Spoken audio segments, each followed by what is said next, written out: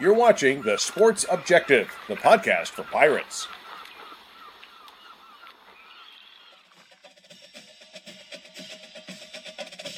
You're watching the Inside Slant on The Sports Objective. Over the next hour, the guys will be joined by play-by-play voices, beat writers, and other analysts from around the nation as they preview this weekend's college football action. Let's hear from you throughout the show via Facebook Live, on our YouTube channel, or on Twitter at The Sports OBJ. Now, here are the guys. All right, welcome in to the Inside Slant, a weekly college football preview. And it's been more like, I guess, a Hurricane Ian preview. A lot of people wondering what's going on with the games. But, Bubba, it looks like for you guys in the western part of the state, reminds me of 1989 with Hurricane Hugo. What came up through that way, it looks sort of a similar path. We'll have to wait and see. But, Bubba, welcome into the show here, I know all the way from China Grove. Yeah, Dave, as you're saying, obviously – the effects of Hurricane Ian, and as most folks know, listen to our show, I'm about 30 minutes or so north of Charlotte, and we are out of school tomorrow. We have a remote work day, so basically we can work from home like we did back during the pandemic and log our hours, and the kids have a day out. Yeah, as we bring our guest in, it's just funny because it's so funny when growing up, I used to be like, please, please, please let it be a snow day so we don't have to do the work. And now they're like, whenever there's a snow day or something like this, they're like, you guys are going to have a virtual day tomorrow. So it's not the same kind of snow day, right, Bubba? Yeah, definitely a different world. But, without any further ado, a lot of top 20 matchups involving a ranked opponent against another ranked opponent this weekend. And, really the headliner, you have number 5 Clemson welcoming 10th ranked NC State to Death Valley, and this is a matchup that's been circled for a long time, not only by these two programs, but then just college football fans in general. When they look at the ACC race, they knew this matchup was going to go a long way in the Atlantic Division and the league race as a whole. But right now, to talk about the matchup, welcome in staff writer for the Clemson, I started to say Clemson Insider, Clemson SI, and the host of BLEAV in Clemson Football, Will Vandervort. Will, we appreciate your time this evening. Hey, guys, thanks for having me. Appreciate you letting me come on. I always enjoy coming on and talking football with you guys. It's always fun. We have a good time. By the way, it kind of stinks to be a kid these days, sort of, don't it? I mean, another thing that really is good about us that they don't get to do is like have a true snow day or a day where you're out of school where not having what are they? They've already cut their summer short, right? So they don't have as long as summer now. Now they have these, they do Zoom stuff. I mean, it must be stink to be a little kid. You don't get snow days like we all used to do. Yeah, my daughter said it was so funny. She wants it so bad. She said, Dad, I even think it's going to snow tomorrow.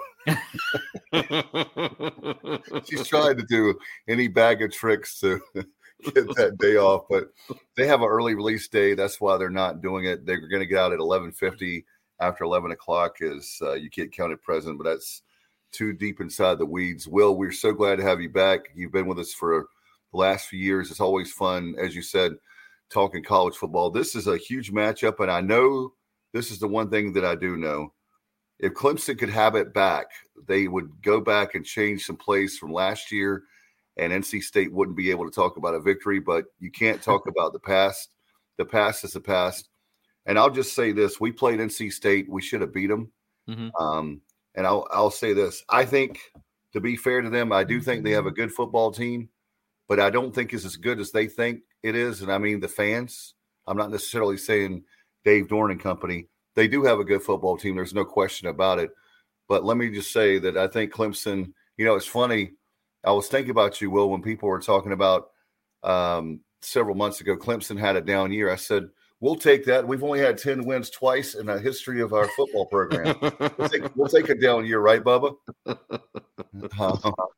Yeah, and that shows what Dabo and staff have done there in Clemson. But, Will, as you take a look at this matchup, first, actually, before we even take a look at this matchup, and let's go back to last week with what transpired up in Winston-Salem. Now, I was headed to Greenville, and following that game, listening on my drive, and man, what a game. Fireworks galore for both offenses. So what were your thoughts on the Tigers and the Deeks? Man, I tell you, that was one of the better games I've been to that I've covered. I've been doing this, 18 years now, covering Clemson football. And, I've seen a lot of great games. Obviously, a couple national championship, 4 national championship games, and a couple exciting ones with Alabama that are right up there as the best games I've ever seen in person. And that one rivaled those games, believe it or not, because it was just so intense. And I want to let people know I'm a defensive guy. So personally, as I'm watching this game, I am hating it because I like strategy in a game. I like defense to step up and show some strategy and take control of the lines of scrimmage. But that didn't happen in this game on either side for the most part. Wake Forest just was really just making Clemson look stupid, to be honest with you, the way they were throwing it up, and they're either getting a big play for a touchdown or they're getting a penalty. I mean, it was just – I've never seen a Clemson team just look lost in the secondary like that. And then, then what Clemson did offensively, Dabo said it today on Mark Packer's show on the ACC Network. He said, in the second half there, they were down from the middle of the third quarter on. They were down every possession. And DJ Uiagalelei and that offense, they came out, and every time with that pressure on them, they went down and scored and matched Wake Forest score for score until finally in the overtime, Clemson made one more play than Wake Forest to get the win. You mentioned that NC State game last year. This one was a little bit different because that NC State game was more a defensive game, right? It was 14-14 at the end of regulation. This one was a shootout. And believe it or not, guys, that was Clemson's first win in overtime on the road since it beat Miami in 2009 down in Corals Gables. So a big win for Clemson. I mean, it really was a big win for Clemson, especially with the confidence for that offense. Yeah, you talk about that, the performance of DJ throwing for, 371 yards, 5 touchdowns, and now for the season, 10 touchdowns as opposed to just 1 pick, and he's thrown for a little over 1,000 yards. So just talk about his development and the 2022 DJ versus 2021. Yeah, there's a lot of things that play into it. From the DJ standpoint, he had some things going on off the field involving his family that was really distracted him for a long period of time. He didn't really get to do the things I think he wanted to do from a preparation standpoint going into the season because of it. He just had to be there for his family and stuff. And sometimes football's got to take a back seat, right? And, so he had that he was dealing with. He was 30 pounds overweight. He told us in the spring he played last year at 265 pounds. And it showed because it really affected his game. I thought it affected his mobility. And then he ended up having a knee injury that he played a good part of last year with. He had a index finger. He broke his index finger that he had to have surgery on at the end of the season. He played with that on his throwing hand. He battled some things. And then let's just call it what it is. The offensive line was not good last year, and the wide receivers weren't good last year. A lot of that had to do with injuries. They had several injuries up front where they went the first 7 games of the season with a different offensive line every week. And they only had 3 games all season where they played with the same offensive line from one week to the next.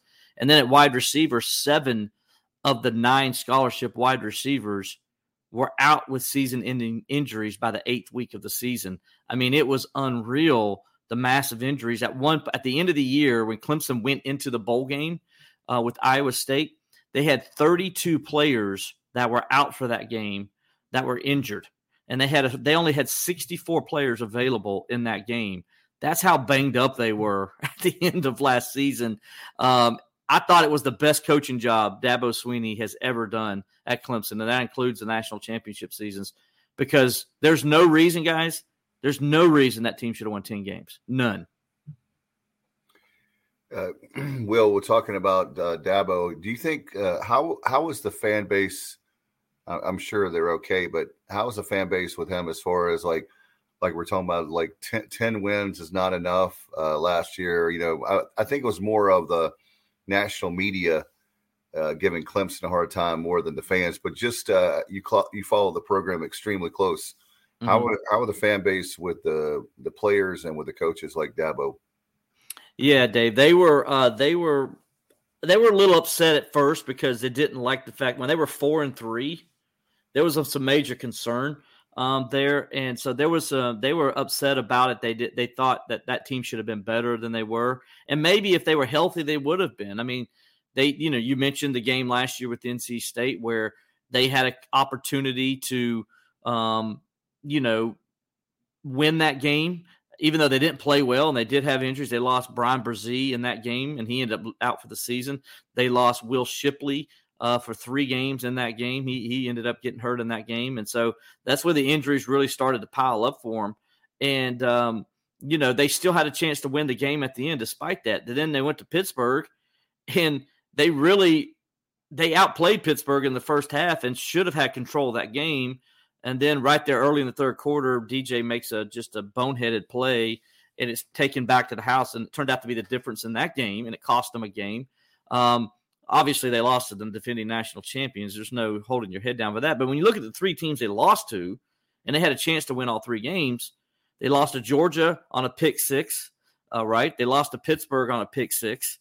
Georgia won the national championship. Pittsburgh won the ACC, and they lost to NC State in double overtime.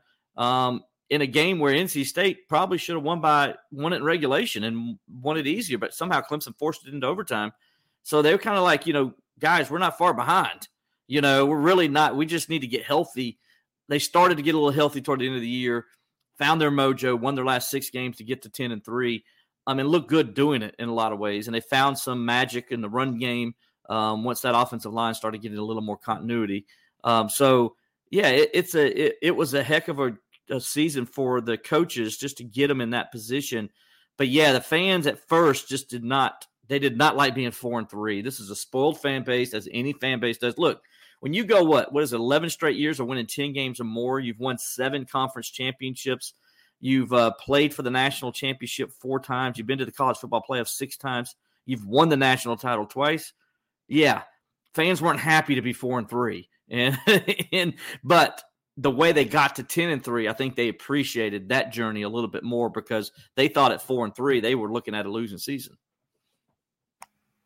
No question about it. But this year, I think with Clemson, I think people are going to see, and maybe we'll find out on Saturday. By the way, before I ask another question, talk about the weather. I know you said pre-show is looking a lot better than we thought, right, for Saturday night? Yeah, I'm going to show you my meteorologist skills right here. Here we go. So from what I've gathered, and by the way, you were talking about how the path is the same as Hugo, and it looks like it's going to be a way it's going to, as far as way it's going to hit Charleston and move up and go into Charlotte, which is exactly what Hugo did back in 1989. Coincidentally, Clemson played that Saturday also. They played against Maryland and beat Maryland 31-7 that day. The same path of the storm. And so from what we were told, that the weather is going to come in tomorrow right around lunchtime. The wind's going to pick up. The rain's going to pick up sometime around 10 o'clock tomorrow morning. And then it's going to go through the night, but it's going to push out by maybe 9 o'clock Saturday morning. There'll be a little bit of rain left over, but then it's going to push out by noon. And they said it could even be clear skies by middle of the afternoon, early evening. So Clemson NC State, which is a 7:30 kickoff on ABC, it looks like it's going to be pretty good. Even game day, which they were worried about whether they're going to be able to do game day out in the elements, they feel like they're going to be able to do that too, because everything seems like it's going to be pushed out of here by Saturday morning. That's fantastic. And one of these days, Will, we've never hosted game day. App State has, and we haven't. But anyway, hopefully they'll start doing game day in North Carolina. We just have to win more. I guess that's what it comes down to. That's what it comes down to. Go to Texas A&M, guys, and beat Texas A&M. There you go. The Clemson people just say, "Hey, go to South Carolina and win." They'll love you for that. So, we should. Well, you know that I know y'all were pulling hard for us in the opener last year, second game of the year rather. Lost that one on a field goal, but anyway, this is crazy how games. Not to get in, we're talking about Clemson, NC State, but just this year, we should easily be 4-0. But that's another show for sure. As far as this game is concerned, though, what are the key factors? What are you looking for in this game? We'll start off with that, and then we'll talk about offensive, defense, and special teams. Yeah, I think when you look at this matchup, I think it's going to come down to which offensive line plays the best. I really believe that when you look at these two defenses, even though Clemson had a bad game last week, and it happens, you're going to have those days, and they had 3 injuries on the back end, and they were real significant injuries, and credit Wake Forest for understanding that and attacking that, knowing Clemson was playing true freshmen out there. Those freshmen will be better for it. There's no doubt. But that was some major growing pains they had to go through last week with those great wide receivers Wake Forest has, and that quarterback. But NC State's a little different beast. They don't attack the same way. They're more of a dink and dunk kind of offense, screen games. You guys know all too well what it's like. You watched it at the beginning of the season. And so I think Clemson's defense is going to try to establish the line of scrimmage and try to get a little more pressure. Wes Goodwin, the defensive coordinator, was telling me that opponents this year are getting the ball out of their hands in 1.5 seconds, trying to negate Clemson's great defensive line, which he says, if you give us 2 seconds, we're going to get you. So he's like, they're just beating us. He says, so we just got to get a little bit better and win those one-on-one matchups faster and get to the quarterback. So that's going to be a key to this game. Can Clemson get some kind of pressure and really control the game? I think neither team's going to run the football very well because both teams are very good at stopping the run. Clemson leads the ACC at 79 yards a game. They're allowing only 2.4 yards per clip. NC State is second, just 81.5 yards. I think it's like 3.2 yards a clip. So neither team's going to run the football well. So the offensive line that can get the best push and can have the most success, I think is going to win this game. I really do believe that. And guys, I have to give the edge there to NC State because they do have a more experienced offensive line, and they matched up pretty good against Clemson last year, and they negated that Clemson defensive front a lot. And so it's going to be interesting to see if Clemson can win that battle. But, man, NC State's defensive front and their front seven and the way their linebackers attack with the run blitz, it's hard to run the football on those guys consistently. It really is. And they come to the football a lot. It's like meet you at the ball, and they do it as good as anything. It'll be interesting to see if Brandon Streeter, Clemson's offensive coordinator, tries to do a little trickery because NC State's so aggressive, to see if he tries to do some trickery to maybe just stop that aggressiveness that we see out of that NC State defense. And by the way, for Pirate fans that are listening and viewing right now, we have the equipment truck driver, one of the guys that's on that team, saying that they're going to they're leaving Greenville now. So they should be in Jacksonville about 3 a.m. Oh. So anyway, we have a lot of great. Be careful, guys. Yeah, no doubt in that storm. But anyway, as far as the is there another edge that maybe Clemson would have or NC State? As special teams comes to mind, who do you think has the edge there? Yeah, when it comes to kickoff returns and stuff, we know NC State's got it, right? They got a guy who can take it to the house. I think the NC State has an edge there. Clemson's been about average when it comes to the return game. Now, Clemson's good at covering kicks. And it's interesting. Clemson's actually kind of practiced it the last couple of weeks because they got Potter who can just, knock the ball out of the end zone every time he kicks it. And I'm sure that's what the plan's going to be. But Dabo has worked the last couple of weeks just having Potter kick the ball short. And that's caused, that's allowed them to work a little bit. And they've covered kicks well. So we'll see how that works. Because they're going to have to – this guy's pretty explosive. They're going to have to be real good at it. And then when you look at the I think Clemson's got the edge as far as a kicker goes. Special teams is going to be paramount on this, and it could come down to a kick. And now that the Weather doesn't seem like it's going to be an issue.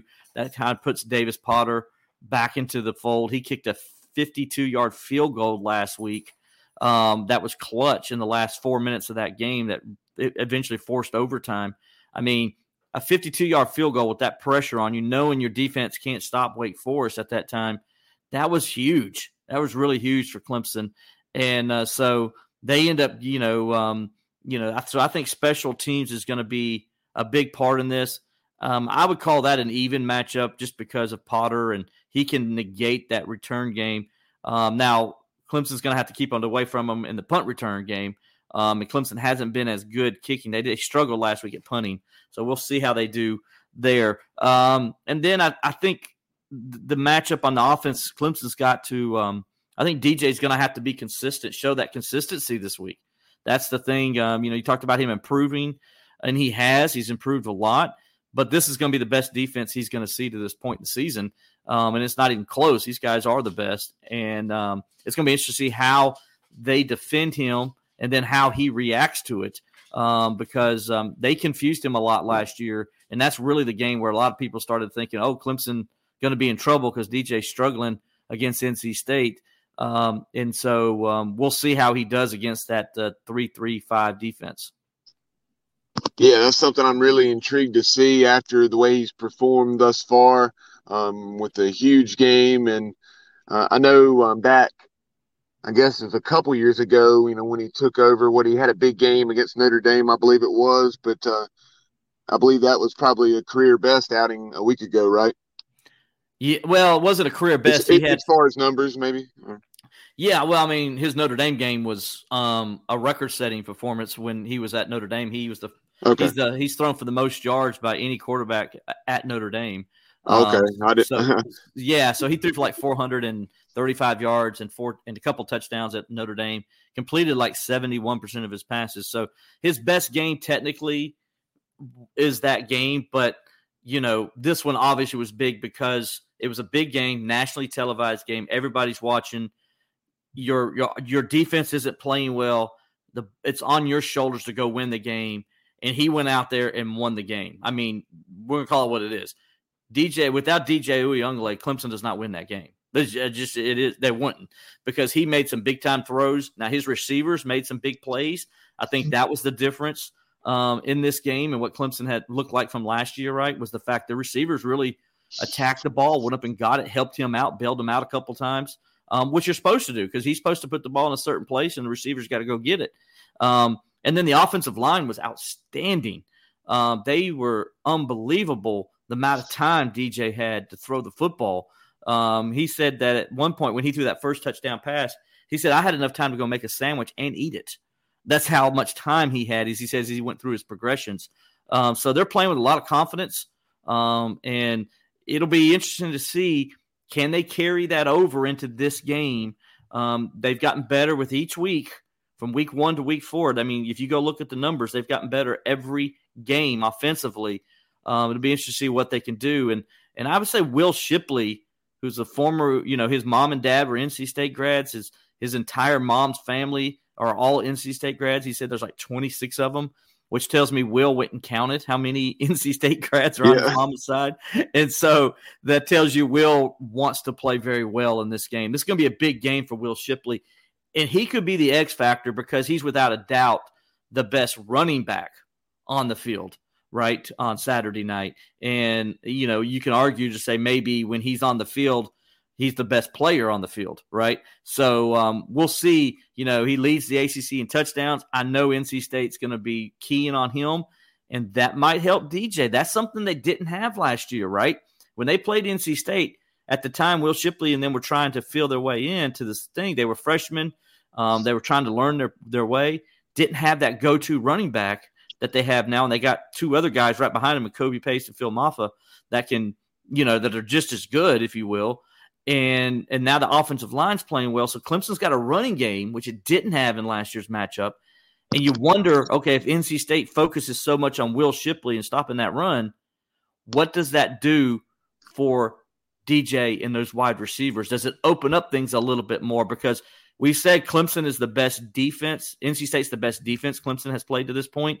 Well, we got a pretty good idea from what we've seen so far. Clemson might be the best offense they faced. No disrespect to East Carolina, because I thought East Carolina did some good things in that game. But I think, this is probably the best matchup they've seen. And so a team who's balanced as Clemson is. Clemson's averaging 188 yards a game on the ground, and they're throwing for 275 yards a game. That's pretty difficult for a team to try to stop when you have that kind of balance.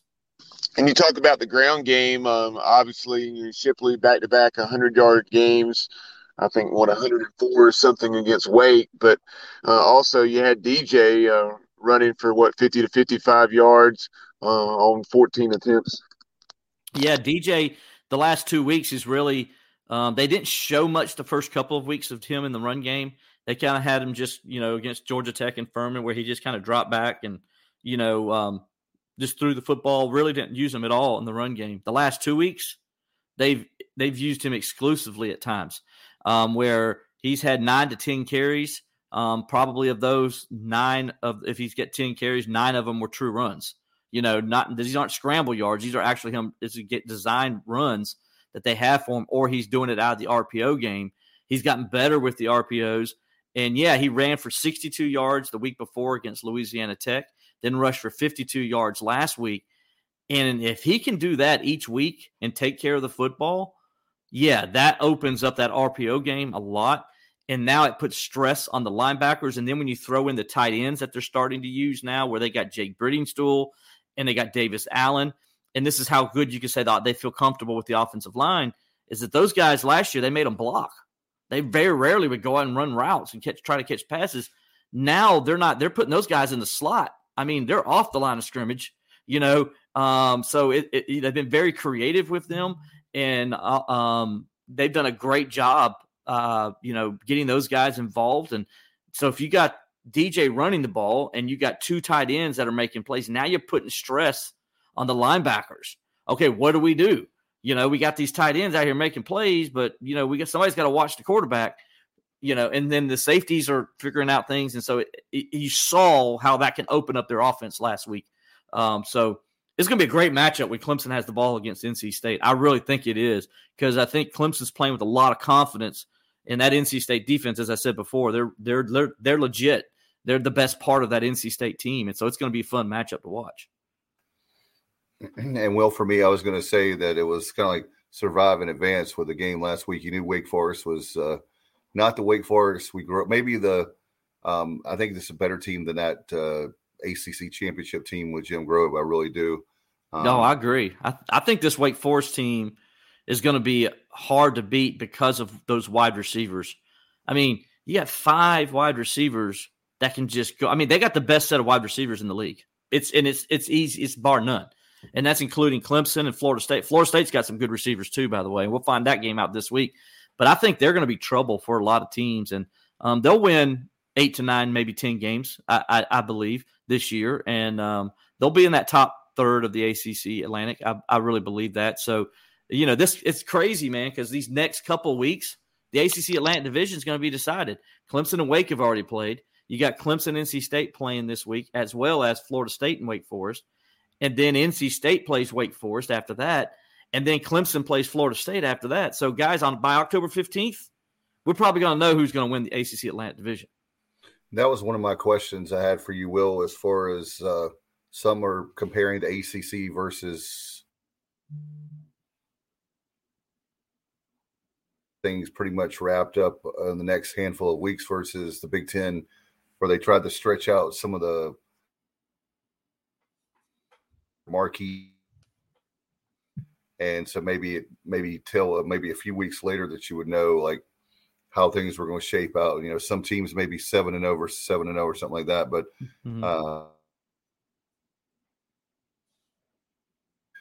let's just take an overview of the league. What are some surprises for you? Maybe some teams that are better than expected, and maybe teams that you thought were going to be good that are not living up to the hype in the preseason.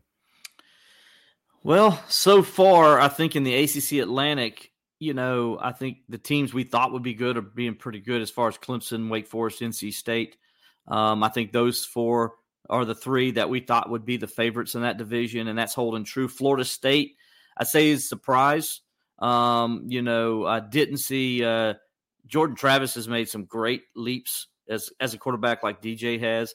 But he doesn't have the talent around him that Clemson has. And so for him to take the jump he's doing is really impressive. Now he's got some pretty doggone good receivers that they went and got out of the transfer portal and stuff that have really come in and helped. That Wilson kid, man, he's something else now. Ask Louisville about him. But they get number 80 there. He's really good too. So they got some guys that can go up and get it. As a Packer always says, they got some frisbee catching dogs on that Florida State team.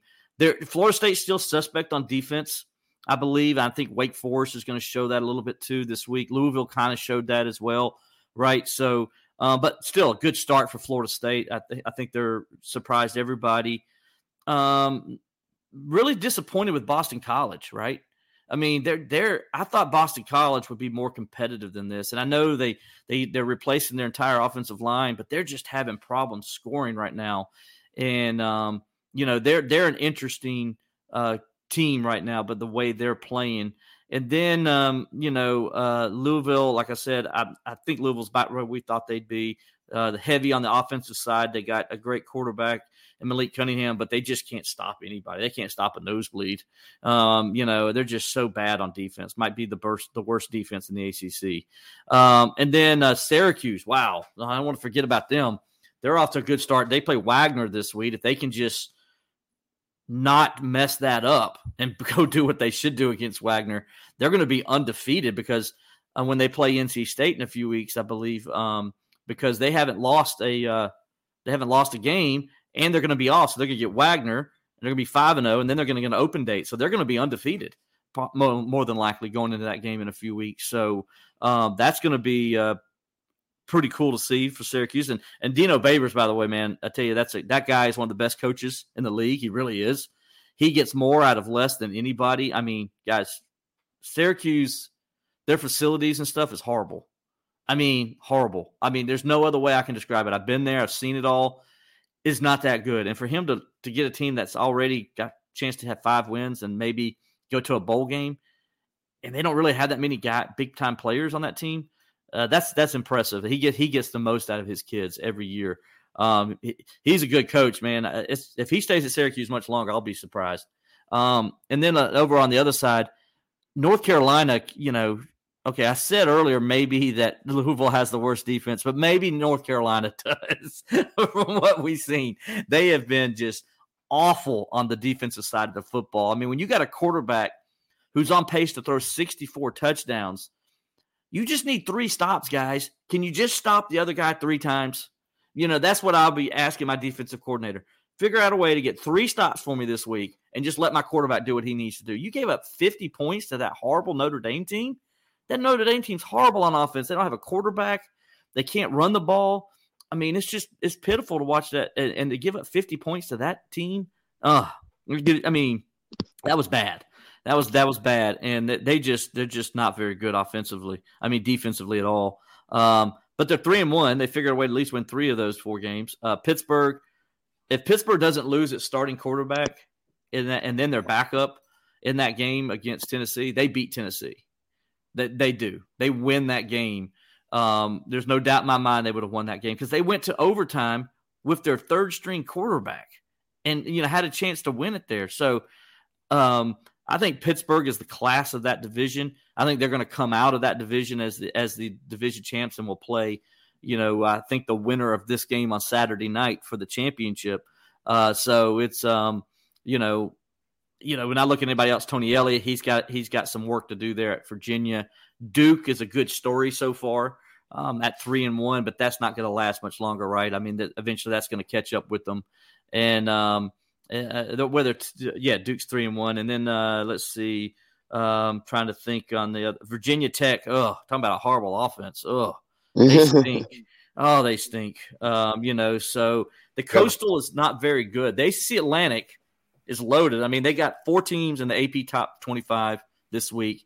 They have 5 teams in the coaches top 25 poll, and they rival the SEC West as far as the number of teams ranked this week. So the ACC Atlantic's loaded. It's got some good teams over there, and the Coastal is pretty much Pittsburgh and everybody else. You mentioned the Coastal, obviously on Georgia Tech parting ways with Jeff Collins as well as their AD. So, what do you think as far as that job? You've seen Deion Sanders' name has been mentioned, obviously with ties to Atlanta, as far as the Braves and the Falcons, and obviously a lot of name recognition and exposure he would bring the program. But what are your thoughts on that job? That's their target. Now the question is, can they get him? Because there's this other school called Nebraska that wants Deion also. And, you know, if you're Deion, you're in a tough situation because, yes, going to Georgia Tech would get you could go there and you can recruit well because you're very, you know, he's from that, he lives in that area, I think still, or he did anyway after he retired from football. And he did the camps there. His kids went to high school in that area. So he's very familiar with all the coaches and stuff in the Atlanta area. I think there's no doubt he could go in there and recruit and take some kids away from Georgia and Clemson and Auburn, who steal them pretty much every year. And he could bring some of that, and he would bring some excitement to the Georgia Tech program that just, let's just be honest, they need it. I mean, Jeff Collins, man, I don't know what he was doing, man, but he was awful. I mean, that's one of the worst football coaches I've ever seen. I mean, seriously, he makes Will Muschamp look like he was a genius. I mean, he just was awful. I mean, how do you get 4 punts blocked in 4 games? How do you do that? I mean, that's on coaching. That's all coaching, right? That's not players there. That's coaching. That's just an example. I remember his first game as a head coach, he comes out there and he sets up weights, like right on the Georgia Tech sideline in pregame. They're lifting weights. He's making them lift weights. I'm like, what are you doing? You trying to intimidate Clemson? I mean, you know, this thing just played for the national championship, dude. What are you doing? You know? Yeah, I thought it was kind of a odd hire from the get-go. Like, I just didn't. I mean, I didn't. It does not surprise me that it panned out the way it did. Yeah, I'm not surprised either. But I think Deion is their target. But Nebraska got an early jump on it, right? And Nebraska, they play in the Big Ten. You get that Big Ten money. Nebraska is a program that's got a very, you know, Georgia Tech's got a proud tradition too, but not like Nebraska's. And it's hard to go out there and recruit Nebraska, no doubt. But if anybody can go into Texas and start getting Texas players again, it's Deion Sanders. He can do it. He can pull those guys because where else did he play, guys? He played at Dallas. And who's he good friends with? I don't know, this guy named Jerry Jones.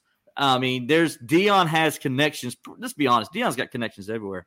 And that's what makes him such an attractive coach. And look, let's be honest. He's doing a heck of a job as a head coach right now, you know, at the FCS level. And he's going to get an opportunity by somebody this year. There's no doubt in my mind. He knows now he's not going to Florida State because Mike Norvell has turned things around. He's got them playing well. I think Florida State's going to stick with Norvell for a while unless it just totally falls apart, which I just don't see, right?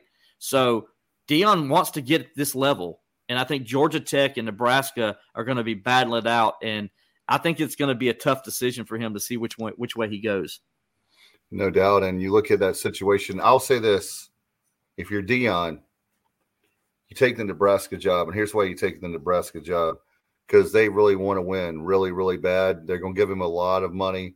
They have, just like you said, Will, one of the things I was going to point out, that Big Ten money, $100 million every year per school. I tell you another thing I heard that I did not know, and you and Bubba are a lot smarter than I am, and maybe you knew it, but I can barely spell the word calculus, but apparently every single student that goes to Georgia Tech has to take calculus, is what I was told. Wow. And I was very good with basic math, but when it became to the algebras and geometries and all that, that was way over my head. So no offense to any football player, because there's a lot of smart football players out there, but I just feel like with the academic requirements, hearing something like that is absolutely nuts. Yeah. But to each his own. I mean, they're a great academic institution, but when it comes to football or sports or just students in general, how many great athletes can Deion get there knowing of the academic requirements to take calculus versus Nebraska, where they're going to be like, come on, baby, come on. Well, I think, you know, it's got to be, you know, and I'll say this about Clemson, because Clemson's a hard academic school to get into. It is. Clemson's got some high requirements, and it's hard to get into. But Clemson's pretty smart when it comes to its athletes. And I don't mean any disrespect because they got some smart football players too. Right. And these guys have graduated. Dabo's done a great job graduating. I think he's graduated like 95% of his players, which is just ridiculous, to have those high numbers. But Clemson has done a good job of kind of finding out where to put those guys to make them successful, to help them be successful.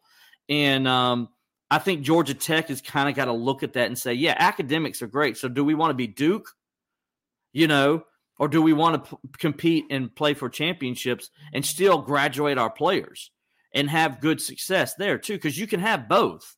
It's just a matter of how you got to figure it. Clemson did a good job figuring out the best way to help their athletes be successful and also have a good football program at the same time. And so I think Georgia Tech's got to really look into that. And, maybe you don't make – listen, guys, there's a reason why I'm a writer. I can't do calculus to save my life. I took statistics in college so I don't have to take math. So, look, it is what it is. Some people can do math, some people can't. And I'll be honest with you, I think more people can't, because if most people could, then everybody would be rocket engineers, right? And stuff like that. I mean, let's just call it what it is. So it's hard to do that kind of level math.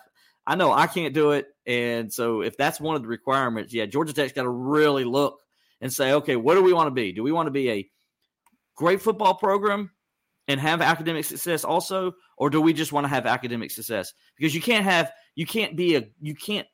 do both, but you can't have it to where you're making it too hard for the athletes to be successful. You got to give them something if you want to have a great athletic department. And no question about it. And I think with Will, is there a coach out there that may be looking for like a Mac Brown that's saying, hey, I want one more stop before I retire? Somebody like that would have a big name hire that everybody would say, wow. Is there a, up and coming coach you see, or there's three different types of coaches I could see at Georgia Tech. One, that maybe up and coming coach that, that would get a start there. But the other thing is a coach like Paul Johnson. They had a good coach with the option. And he could get around the academic issues because of it and stuff like that. Yeah. Is there a coach that could be like that? Yeah. I don't know if there's any gimmicky coaches out there, right? I mean, Paul Johnson's one of the last where, maybe the guy at Coastal Carolina, that is a gimmicky offense. He runs the triple option out of the spread, right? And he can throw the ball out of it. So you're not, what Paul Johnson's downfall was the fact that he couldn't get big time playmakers, correct? Right, because they're all like, I don't want to go there where they're not throwing the ball, but 12 times a game. But at Coastal Carolina, they'll throw that thing 25, 30 times a game out of the option, and it's a different kind of beast to defend. It's got triple option principles in it, but it's not just necessarily the triple option. So that's a guy maybe you can look at and say maybe he's on your second tier level of coaches you look at to say, okay, can this be a guy that can come in and can compete, can get us back to being competitive, and can get around these academic issues. But one thing is Georgia Tech's got to commit to football. They do. When you look at Georgia, right, you look at Clemson, these are who you're competing with right in your area. Even South Carolina has made a commitment to football, and with their coaching staff and, their facilities and things of that nature. Auburn, right, you go against Auburn. Auburn's right there. Of course, Alabama's not too far away from Atlanta. It's only 3 hours. Yeah. So Florida State, now they're doing some more things now and getting some things. Florida is going into that area. If you're Georgia Tech, you got to say, okay, we got to make a commitment to football, because you're either going to be, like I said before, you're either going to be Duke or you're going to be Clemson. You got to be one or the other. And if you choose to be Duke, then you are who you are. And why did you fire your coach and AD? Because you're not helping them out. So as a president at Georgia Tech, you got to say to yourself, okay, I fired the coach and the AD for a reason. What is that reason? And are we going to make a commitment now to be successful in football? Wake Forest has made a commitment to it, right? Look at the new practice facility they got in there, their new facility for their football operations. Wake Forest has made a commitment. So Georgia Tech needs to make a decision. Do you want to be academics? That's great. But when you decide that you're just going to put all your money to academics and not athletics, don't expect the athletics to be good. No question about it. We had a question for you here from Johnny Robertson. He said he'd like to hear your opinion on why Brendan Armstrong's declined this season. Well, I don't know. That could be it's so hard to tell, right? I think some of it's confidence. When you have some tough losses and you're not playing or you're not making the throws you thought you could make, that could do. I mean, go back last year to DJ. I thought the Georgia game, you ask what really happened to DJ last year, what really caused him to decline like that. Man, it was that Georgia game where he got sacked 7 times, right? I mean, it doesn't take much for a quarterback to lose his confidence and getting knocked on the ground when he's not seeing these guys coming. And so it could be a number of reasons why. I just think, though, it is confidence. And when a quarterback loses his confidence, it's hard for him to get it back. I mean, it is like a pitcher in baseball. When a pitcher, they give up a couple of long balls and, they're done. That's it. They're done. And it's going to be – and it's not just done for that game. They're done maybe for the next couple of outings because they got to figure out – they're trying to go in their head, why am I missing that? Why am I not hitting my targets? And it's the same way for a quarterback. So when they're missing throws they think they should make, or they're making reads that they didn't see, and they start questioning themselves, well, am I not just seeing things the way I should? What's going on? And then they're trying too hard, and they're trying to compensate for it too hard. So it's so hard to tell why. But I think most of it has to just come down to confidence more than anything. No doubt about it. It's going to be great. I had another question for you too before we let you go, and I don't know if Bubba has anything else, but what's the latest? You guys, you're very close, obviously, to Clemson and the ACC. Is there any movement there to move to the SEC? I know the grant of rights. I've heard a lot of stuff. Just out of curiosity, are you hearing anything in your neck of the woods? Well, there was a lot of things we were hearing during all that. I can tell you this, and I can't say it's like, what's the best way to word this? Let's just say this. When Graham Neff talked to us before the season started and he was asked some of these questions, he told us that Clemson is doing its due diligence, that they're not going to be left behind. Now, they want to do everything they can to stay in the ACC and be a part of this conference because Clemson started the ACC. Them and Maryland are the two that started this conference.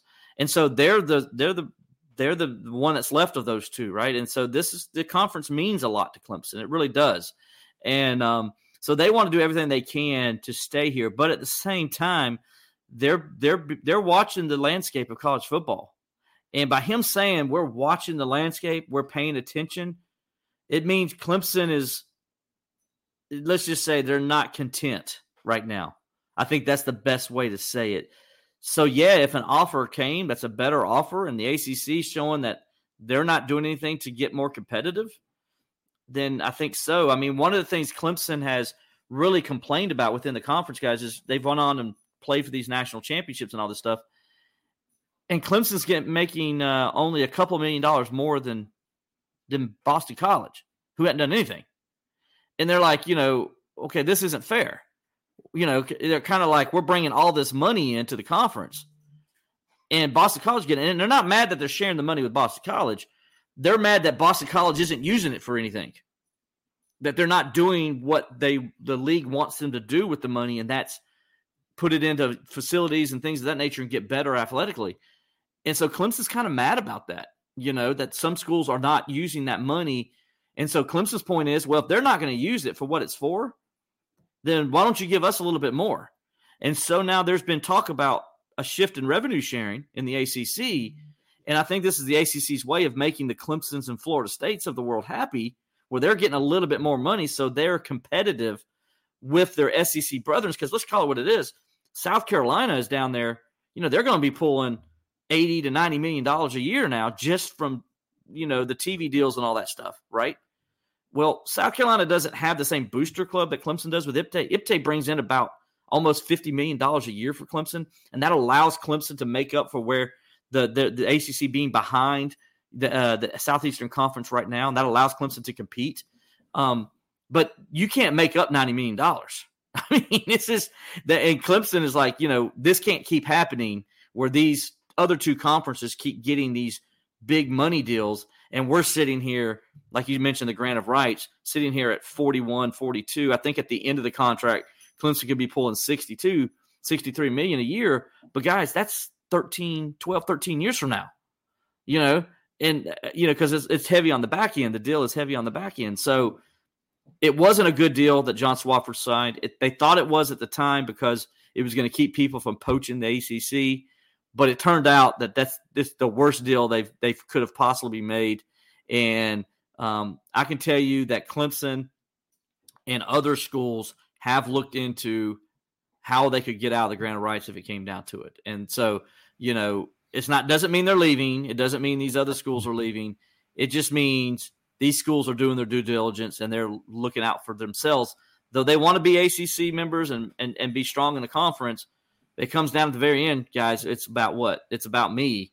And, they don't want to get left behind. And being where Clemson is right now in the national college football landscape, and that's where the money is, Clemson does not want to be left behind in the Atlantic Coast Conference if the Atlantic Coast Conference can't go and compete with those other conferences. It's going to be really interesting to see how everything plays out. And just when you think that will never happen, it seems like that's the world we live in now, that what the unexpected, right? So yeah, Oklahoma, Texas going to the SEC, Southern Cal and UCLA going to the Big Ten. What? Come on. No doubt. Will, thank you so much for coming on tonight. I didn't realize we'd kept you on this long, so I appreciate. That's okay, man. We're talking football, man. This is my go-to. Exactly, no doubt. When the world is turning upside down and hurricanes and crazy stuff, we always have our college football. Tell everybody we love your work. Tell everybody where they can view that and your podcast, and we'll let you go. Yeah, they can check out my work, my stories. I got a good column, by the way, coming up on the rivalry, the feud between Clemson and NC State, and how there's a lot of bad blood there. Probably what people don't know, but it's been that way for years, for decades. And so I got that column coming up tomorrow. Cool. So go over to Clemson SI or allclemson.com and check that out. We'll be covering the game and all that stuff, pre-game, game, leading up to the game, and then also post-game. We'll have it all covered for you. And then you can follow me at Steeler Will on Twitter. And then also, if you want to listen to my podcast, I have a podcast with LaVon Kirkland, the former Clemson linebacker. He also played for the Steelers. Me and him do a podcast together every week, and you can go to that. It's called BLEAV in Clemson Football, and you can find that on wherever you get your podcast at. So we enjoy doing that, and just like you guys, just talking football, man. We love it. No doubt about it. Can't wait. I'm going to be on my big screen right behind me. I'm going to be watching the Clemson NC State game Saturday night. Will be interesting to see who wins, and no doubt about it. Look forward to having you back on our usual time. Usually it's around the college football playoff or somewhere around there, and we'll see how the season turns out, my friend. All right, Dave and Bubba. Appreciate you, man. Appreciate you. Hope you have a great night. All right, guys. Take care. Bye-bye. Bye-bye. All right. Thanks for Will right there. And Bubba, that was a great, as always. We appreciate Will. I really didn't know that we had kept him that long. So, Will, if you're still watching, we appreciate, again, the OT. I guess we went into triple overtime there with him or more. But certainly a big matchup, and talking ACC, talking college football. And it's going to be a great, great season still ahead. And if you're wondering about the Pirates, I just want to let you guys know that my understanding is a lot of people worried about their flight. They're going to be taking off, I believe it's 1 p.m. Eastern tomorrow. And if that changes, we'll let you know. We told you early in the show, our friend Justin Butts, they've got the trucks going down to hopefully by Jacksonville, Florida by 3 a.m. So on the road again. Hard to believe the first road game for the Pirates is with all this mess going on. It's been that kind of season to have 4 home games straight. Then you have your first road game, and you have to worry about logistics and getting a whole bunch of people down there safely. So our thoughts and prayers are with the team always, but certainly in the difficult situations. And speaking of our thoughts and prayers, Bubba, lots of deaths already. I was reading pre-show, and I wanted to mention that my understanding is there's been a dozen deaths in the state of Florida. And there's one county, Lee County, I think it is. We have a Lee County. I'm not talking about Lee County, North Carolina, but Lee County, Florida has been really hit hard. So our thoughts and prayers are through all the people through this whole path of this hurricane. We can't stand them for sure. And hopefully that there's going to be the least amount of damage, the least amount of deaths out there. And the one thing that we were worried about is they had a record, I think it was 12 foot. The governor DeSantis said 12-foot storm surge. Kyle was talking about that. He's our staff meteorologist here at the Sports Objective, and 12 feet. Just think about that. It's like my height twice. That's amazing, and not a good way when it comes to that. So tough stuff, man. Tough stuff. But that's like I was telling my daughter.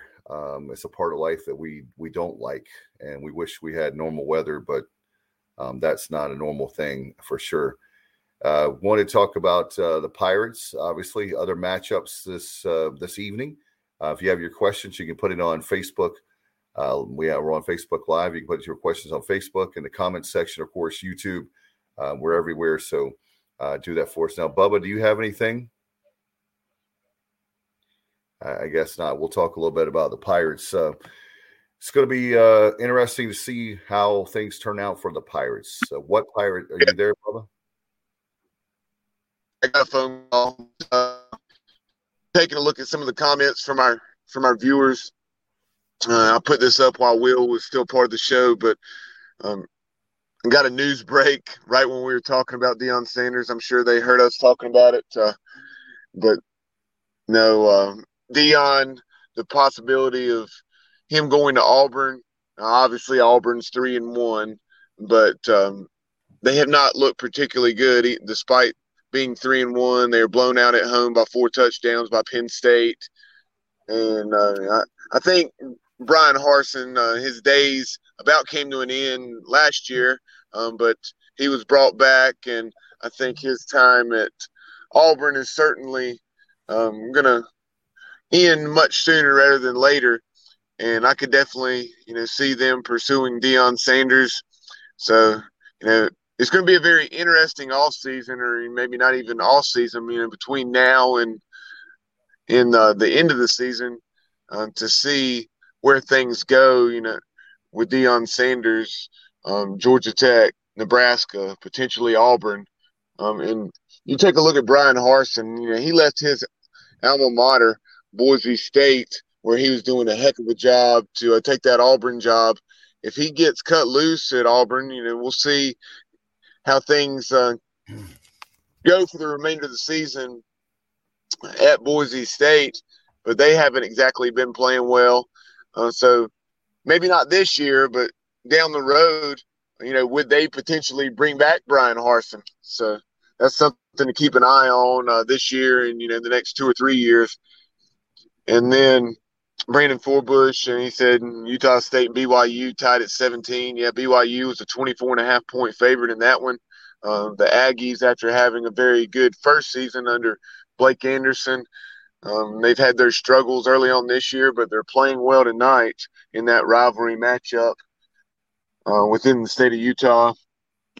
And then Jay Cutler said, will ECU ever play Clemson in football? That's something that's very unique and, surprising probably to a lot of folks that don't realize that ECU and Clemson have never met on the gridiron.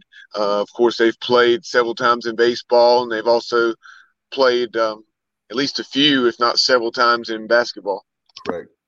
Yeah, I think that one of the things that people would always say is that we don't want to be where we're playing a whole bunch of money games. And for me, as much as Bubba knows, I'm a kid of the 80s, and that's when I became a Pirate fan. And it was a different era, a different time where we were an independent and we have to play a lot of the schools and that sort of thing. But I think that what it comes down to, we are playing Michigan next year, and I know John Gilbert wants to play a marquee matchup like that every once in a while. But at the same time, you can't have Murder's Row where you have Clemson, Alabama, like this real difficult schedule.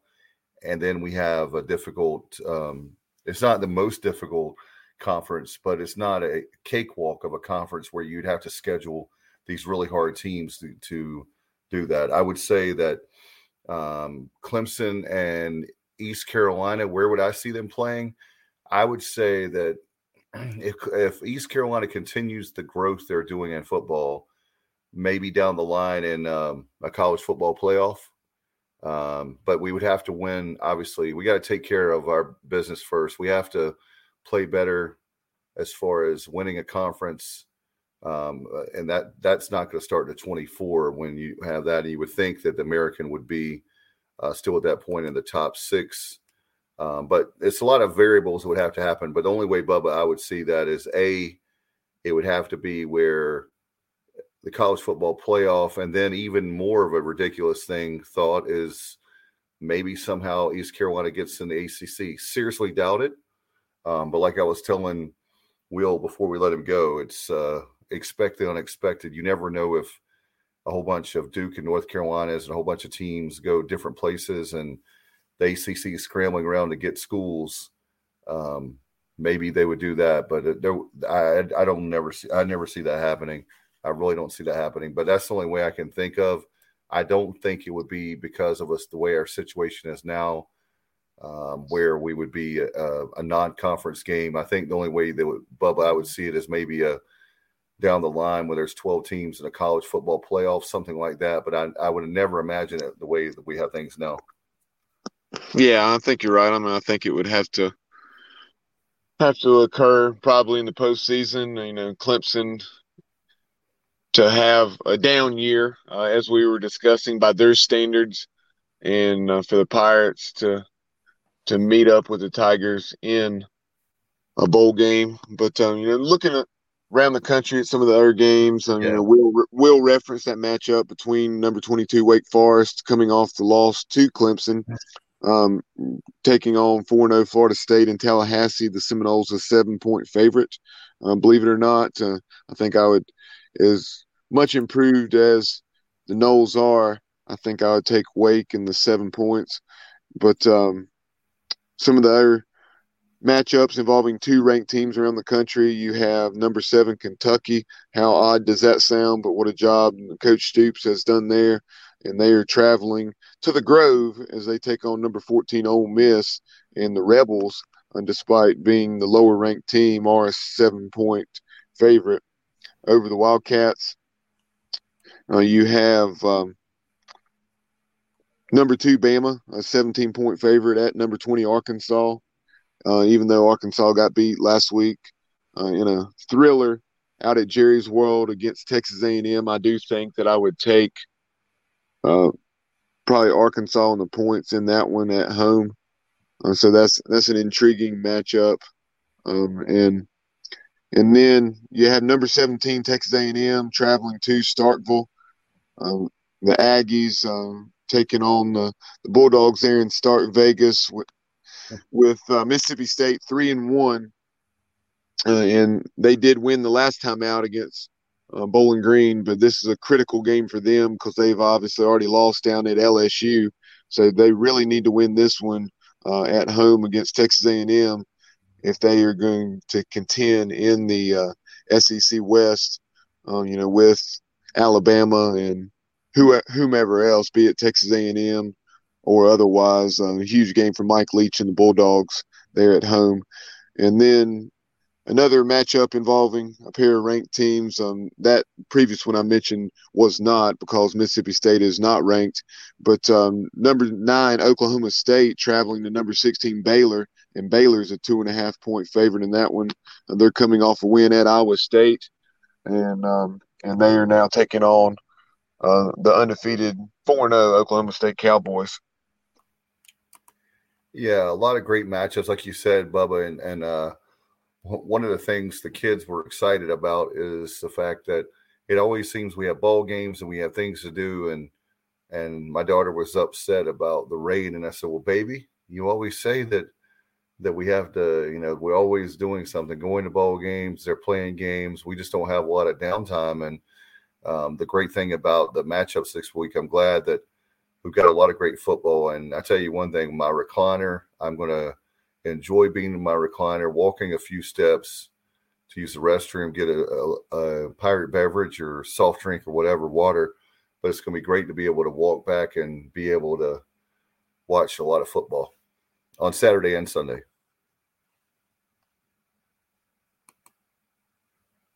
But I wanted to mention too, while we have a chance, I want to thank all our great sponsors, and also I want to thank all our great shows we have on right now. Coach Jeff Connors, he has a great show Monday nights, Absolute Empowerment. He's had a lot of great guests all the way back to the second show. I know one of my favorites, Coach Steve Logan. That's on there. Of course, Tuesday night we have our Pirate Preview, a lot of great shows there. You can go back and listen and watch those. Also, on Wednesday nights, we have Sonny and Semenza and the Pirate Breakdown with Sutton Young. Of course, Thursday nights, you're watching the Inside Slant, a weekly college football preview. Friday is a Pirate's Life for me. Bubba does an excellent job one-on-one with a Pirate you may know, or maybe one you don't know that you should know. Saturday, Sights and Sounds. We won't have that this week because it's not a home game. And then, of course, Sunday is our Pirates Playback, which is brought to you by L&K Custom Homes. Those shows have been tremendous. You can watch those on YouTube, Facebook Live, and we appreciate the support of not only the folks doing the shows, but we've had a lot of great success with people. We've got a lot of compliments, people that we know that are friends, but also people that we don't know who've come up to us and let us know they really like basically it's a daily programming that we have. And also want to mention hello to our good friend Cy Seymour. We had a chance to be together a couple days ago. Tuesday, the first practice. Hard to believe basketball season's around the corner, guys, about 40 days away. And it's just hard to believe that first game is coming up with Mercer in November. But Coach Schwartz was amazing. Had a chance to talk to him and just love that program. Cy was on talking to us yesterday, and we have that show dropped today. So make sure you check that out. A lot of great programming. All you have to do is just go back on our YouTube and you can check that out for sure. But certainly with everything going on, we're talking about the Pirates. That game is going to be 2:30 on Saturday. Boca Raton, I've been joking, it's the Boca Bowl, a little bit early. Preseason Boca Bowl, I guess.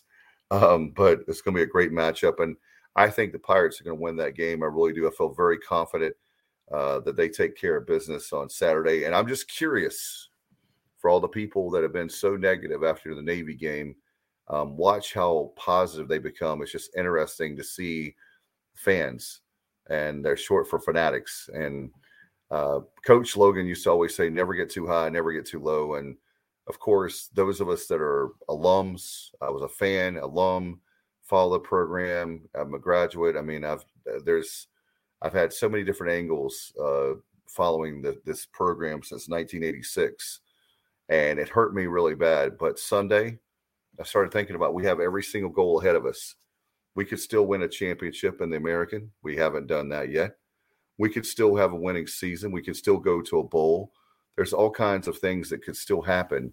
And sure, we should be 3-1 or 4-0. But that's the way. That's why you play the games. And I think all that we need to do now is worry about logistically getting our equipment, getting everything down there, and of course our team and coaches, everybody, the administration, everybody to be safe and to get back, as they say, in one piece.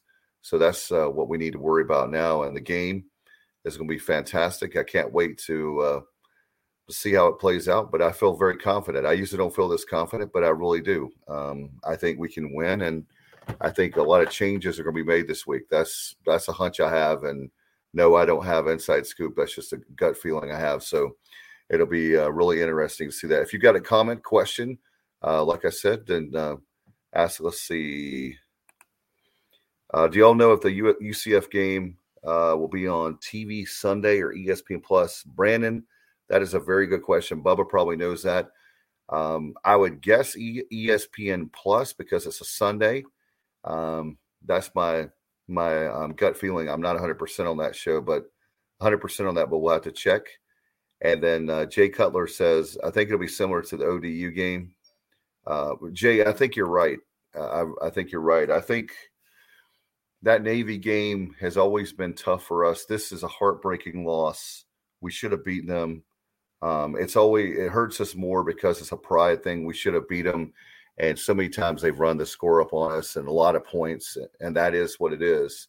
But I really believe that after Navy, Does the schedule get tough? Of course it gets tough, but I think that wrinkle of defense and that wrinkle, Navy's just a weird animal. That's the term I was going to use. And so I think here on out, you're going to see the Pirates. Will they win every single game? Probably not afterwards, after this game. But I feel like that there's a lot of games they can win. And who knows? I would love to see Owen Daffer kick a winning field goal or kick a whole bunch of field goals so people will get off his back. I think that it's a team sport, and hopefully people will see that the coaches know more than we do. And I think that you'll see that they've worked their tails off this when it comes to this. I want to give a shout out to Justin, all the people that are we don't say enough about you guys and the men and women behind the program, the behind the scenes. They like to be behind the scenes, most of them. There's some that may not, but we don't say hello to them very much. So, Justin, I appreciate you, man, and appreciate all the hardworking folks. There's a big entourage. I think that's the right term to use when it comes to getting a team. It's a win. As someone has said, it's a much smaller scale. It's a win just to get your players and equipment to the right location. I'll just say that. And for them to have all this stuff happen has been crazy. And we hope that everybody, and like I said earlier, everybody in Florida is good to go. I'm very excited about the game. Do any of you have any more questions? We'll put that up on Facebook and YouTube for sure. We'll try to address that. I know things. I was trying to think of anything that I've been hearing. Let's see. We'll put it up here. Justice says, I appreciate it, guys. Love the Pirates. It'll be anchored down in Boca Raton. No worries. We got this. Justin, yeah, I have the utmost confidence in y'all. No question about it. And in fact, he said, you know, it's a little storm, and we're Pirates. We're not scared of storms. I tell you what, it's going to be a great game. I think for those of you that are don't use up your vacation. I'll say that. Book every single hotel you can right now because the Pirates I'll put it on my reputation online. The Pirates will be going bowling. You don't have to worry about that.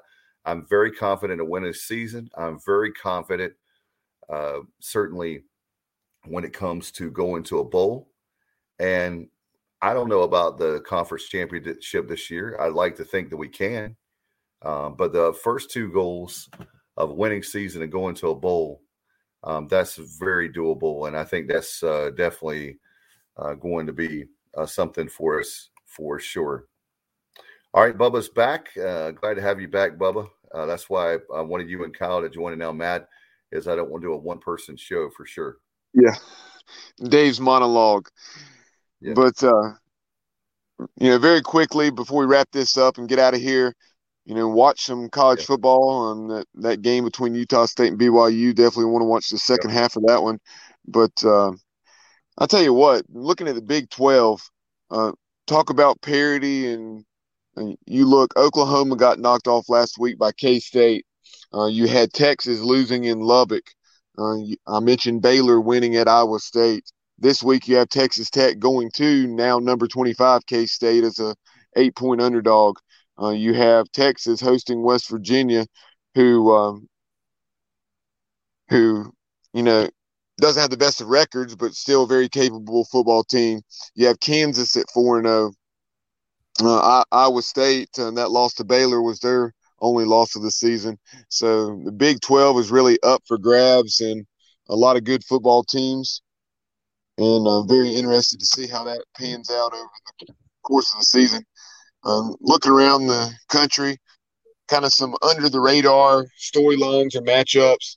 You have number 21, Minnesota, 4-0.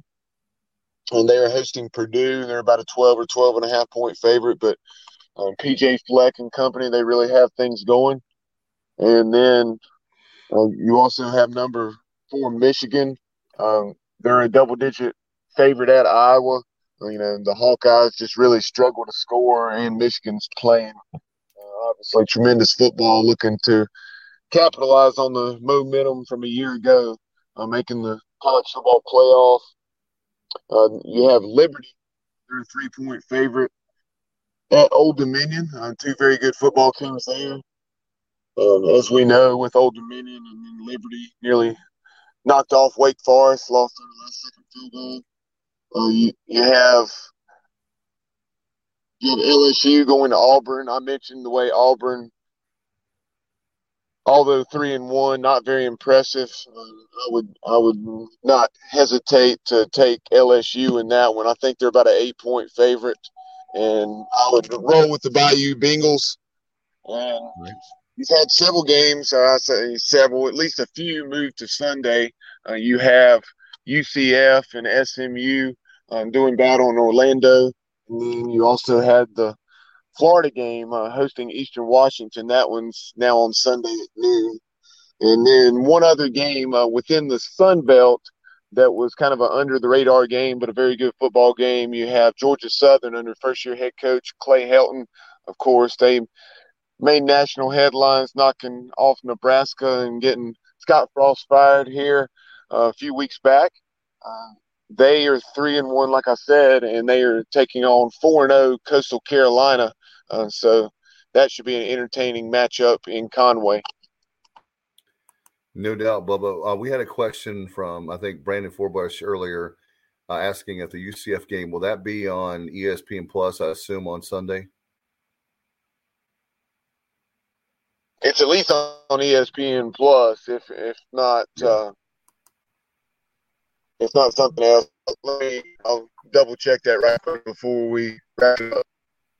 Yeah, I didn't know off the top of my head, so I didn't want to speculate. I assume it's going to be that, but you know what happens when you assume. So I was just curious for sure. But want to, again, thank you so much for while we have a chance, while Bubba's looking that up, I want to thank all our fans in Pirate Nation who have supported us for over the last 4.5 years. And now we're starting. If you want to sponsor us, we have a lot of local folks and national folks who want to sponsor us. So hit us up. That'll be very easy. TSO at thesportsobj@gmail.com, I was going to say. And you can do that, and we'd love to hear from you. Get in touch with us. We're on Facebook too, Twitter, Instagram. But make sure you do that. But thanks for all the support of the program. It means so much. This show, again, the Inside Slant, a weekly college football preview. And want to thank, again, our great sponsors. In fact, L&K Custom Homes, want to thank them. They've been great. Kevin Walker, if you haven't seen it, by the way, Kevin Walker does a fantastic job with those custom homes. He wins lots of awards in that Triad area. And Kevin, of course, from Greensboro, does a fantastic job. And if you get a chance, let KK know that you watch the show, that you listen to the show. But he's been such a great Bubba, I was just talking about Kevin Walker from L&K Custom Homes. What a great job he does, not only for the custom homes, but appreciate his support of the program. And particular case, he's a title sponsor for our Pirate Playback on Sunday nights. And this Sunday night, Kevin's going to have a big smile on his face even on Saturday afternoon. Feel good about the Pirates. But give Kevin a call, 336-688-8461. Also want to say hello to the Holiday brothers, Mark and Terry Holiday. They are with Porky's Backyard Barbecue in Williamston. And by the way, if you want to come out and have a great time, next Friday night, we're going to be at Porky's. We're going to actually be doing karaoke. Mark and I are high school friends.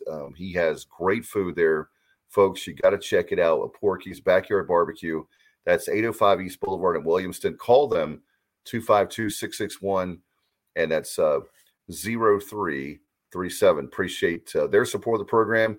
And Mark Menakazi, Kaz is so great, pgxgloves.com, and you can actually go there. A lot of great products over there. I tell you one thing, Bubba, my kids have gotten a lot of compliments from folks.